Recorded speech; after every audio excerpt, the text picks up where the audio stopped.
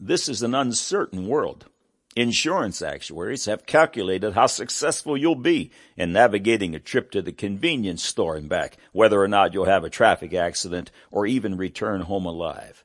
What is certain? Is your job secure? What if there's a corporate downsizing, or the company goes bankrupt, or you're terminated? Many working Americans are just a couple of paychecks away from being homeless. If too many of us become destitute, even the charities will disappear. How certain is your health or your good looks or functioning mind? There are statistics on the chances of being raped, mugged, burglarized, assaulted, or murdered, and the list goes on. How certain is this life? The world can't offer certainty, but the God of the Holy Scriptures can.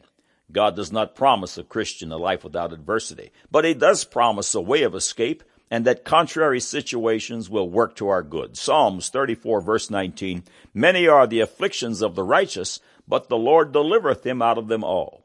Yes, trials, tribulation, temptation, persecution, and affliction are surely in the believer's future, but the beautiful thing is that God makes them work for the good of the faithful.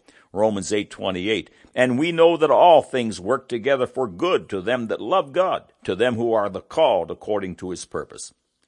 Two things are very certain for a follower of Christ.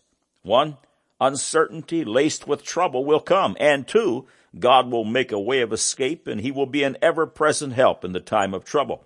It is within life's adversities that God develops our spiritual muscle, even fashioning us into the image of Christ. On the other hand, those who reject the lordship of Jesus Christ also have two very certain things in their future. One, uncertainty laced with trouble, and two, the promise of eternal damnation. The Scriptures teach that it is God's will that all men should be saved and that none should perish, but most have rejected his invitation. Are you born again? Do you know the certainty of Jesus Christ? Click on the Further with Jesus before you proceed. Today will be the best day of your life. Now for today's subject. God said, Exodus chapter 20 verse 3, thou shalt have no other gods before me. God said, Matthew chapter 4 verse 10, then saith Jesus unto him, get thee hence, Satan, for it is written, thou shalt worship the Lord thy God, and him only shalt thou serve. God said, Matthew chapter 22 verses 36 through 39, Master, which is the great commandment in the law?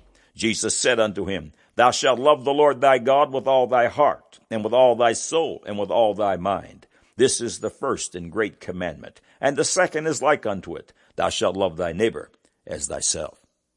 Man said, why should we follow the commandments of a self-serving God?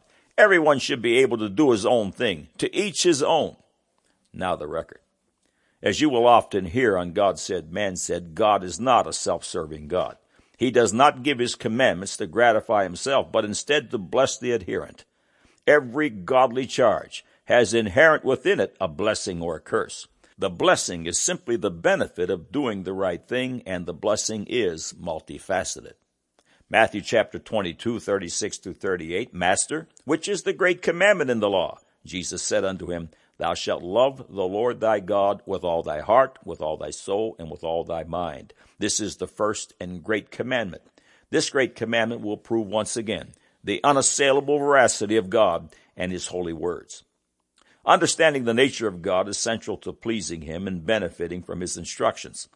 Two foundational attributes of God are, one, the God of love never changes. Malachi chapter 3 verse 6, for I am the Lord, I change not. Hebrews 13:8, Jesus Christ is the same yesterday and today and forever. And number two, God is truth. Jesus spoke of God's word, which is God manifested, and he said, John 17:17, sanctify them through thy truth. Thy word is truth. God, therefore, is never changing truth. An emailer accused God Said, Man Said of not being tolerant, confusing the popular big tent tolerance of today's churchianity with the God of the Bible.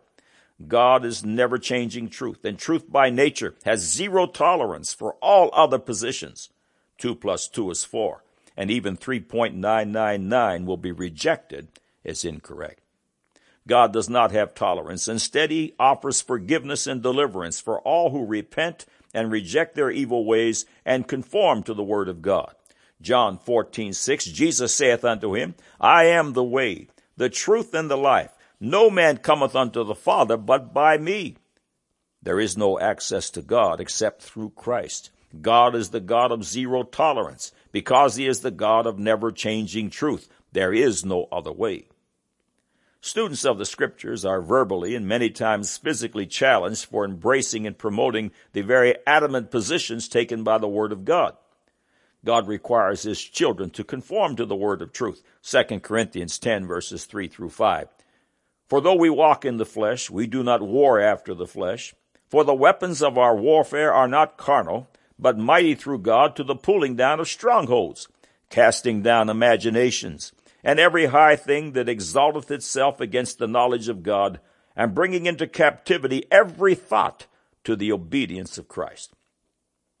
God requires Christians to think the same thing and to speak the same thing, and that same thing is his holy word. God requires his believers to align themselves with truth, which is his word.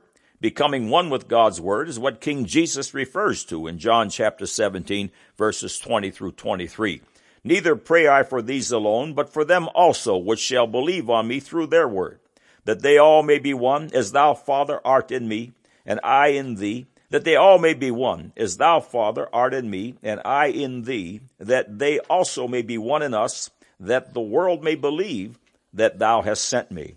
And the glory which thou gavest me I have given them, and that they may be one, even as we are one.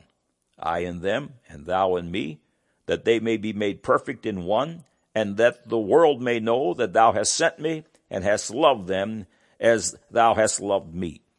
Evolving into the image of Christ requires me to divest of self and put on his mind. As believers continue to embrace the word of God, the promise in Deuteronomy 11:21 becomes theirs, that your days may be multiplied, and the days of your children in the land which the Lord sware unto your fathers to give them as the days of heaven upon the earth.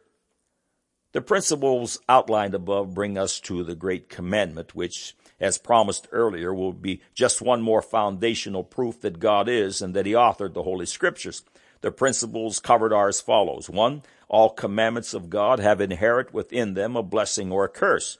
2, the God of love never changes. 3, God is truth. 4, God is never changing truth. 5, truth by nature has zero tolerance for all contrary positions. 6, God has forgiveness for those who repent and conform to his word, not tolerance. 7, we must bring our thoughts and emotions into conformity with the word of God. 8, if we align ourselves with Christ, our days can be like the days of heaven upon the earth. These thoughts may seem a little abstract. Let me attempt to pull it all together. To the casual observer, the commandment to have no other gods before the God of the Bible, to serve him only, and to love him with all your being does seem self-gratifying. Yet this commandment is the literal key to paradise and eternal life. Every single problem that afflicts mankind is the result of one event carried out by our great-grandparents, Adam and Eve, who were originally created to live forever. They were immortal, at least until the second voice, Satan's, spoke in the garden and was embraced by Mother Eve, with Father Adam following her lead. At that moment, they both died spiritually. They no longer had the spirit of life to pass on to their progeny. They were booted out of paradise. Today, there are a multitude of voices that stand contrary to the first voice, God's voice. They appear diverse, but every single one is united by a common denominator, the rejection of the first voice. God strives to bring his children into compliance with the first voice. Remember, this is the key to paradise and eternal life. Allegiance to the first voice and the great commandment are synonymous. If every commandment has inherent within it a blessing or a curse, what has man reaped as a result of his rejection of the God of the Scriptures in exchange for another God? The most obvious is the curse of the law of sin and death, but it doesn't end there. What is the product of embracing other gods? Religious wars have been fought from time immemorial as a result of rejecting the first voice, as a result of rejecting the God of the Bible. Even wars fought by rival Christian groups are a result of denominationalism, which is a product of additions and deletions to the original plan of God. This spirit is not of God. The world is replete with the terrible, deadly fruit of false gods. Imagine those who worship the cobra snake, or those who revere the temple of the rats, the holy cow, worshippers of the goddess of fertility, etc., or consider the Muslim religion of the Quran, which was written by their prophet approximately 600 years after Jesus Christ and 2,100 years after the first 5 books of the Bible were written. Their doctrine of death and destruction affects the entire earth, and according to Iran's leader and others, they will be the tip of the spear that leads the world to Armageddon. But unbeknownst to them, it will lead to their own complete annihilation. Have no doubts, they will lead the charge, and it is totally because they and the world have chosen a God other than the God of the Bible. They have chosen the second voice. God's call to the world to conform to him and his word is not for self-gratification, but to bring a people to paradise and eternal life, to have life and to have it more abundantly. God's word is proven correct again and again and again. God said, Exodus chapter 20, verse 3, "Thou shalt have no other gods before me." God said, Matthew 4:10, "Then saith Jesus unto him, Get thee hence, Satan, for it is written, Thou shalt worship the Lord thy God, and him only shalt thou serve." God said, Matthew 22:36 through 39, "Master, which is the great commandment in the law?" Jesus saith unto him, "Thou shalt love the Lord thy God with all thy heart, and with all thy soul, and with all thy mind. This is the first and great commandment, and the second is like unto it, Thou shalt love thy neighbor as thyself." Man said, "Why should we follow the commandments of a self-serving God? Everyone should be able to do their own thing, to each his own." Now you have the record.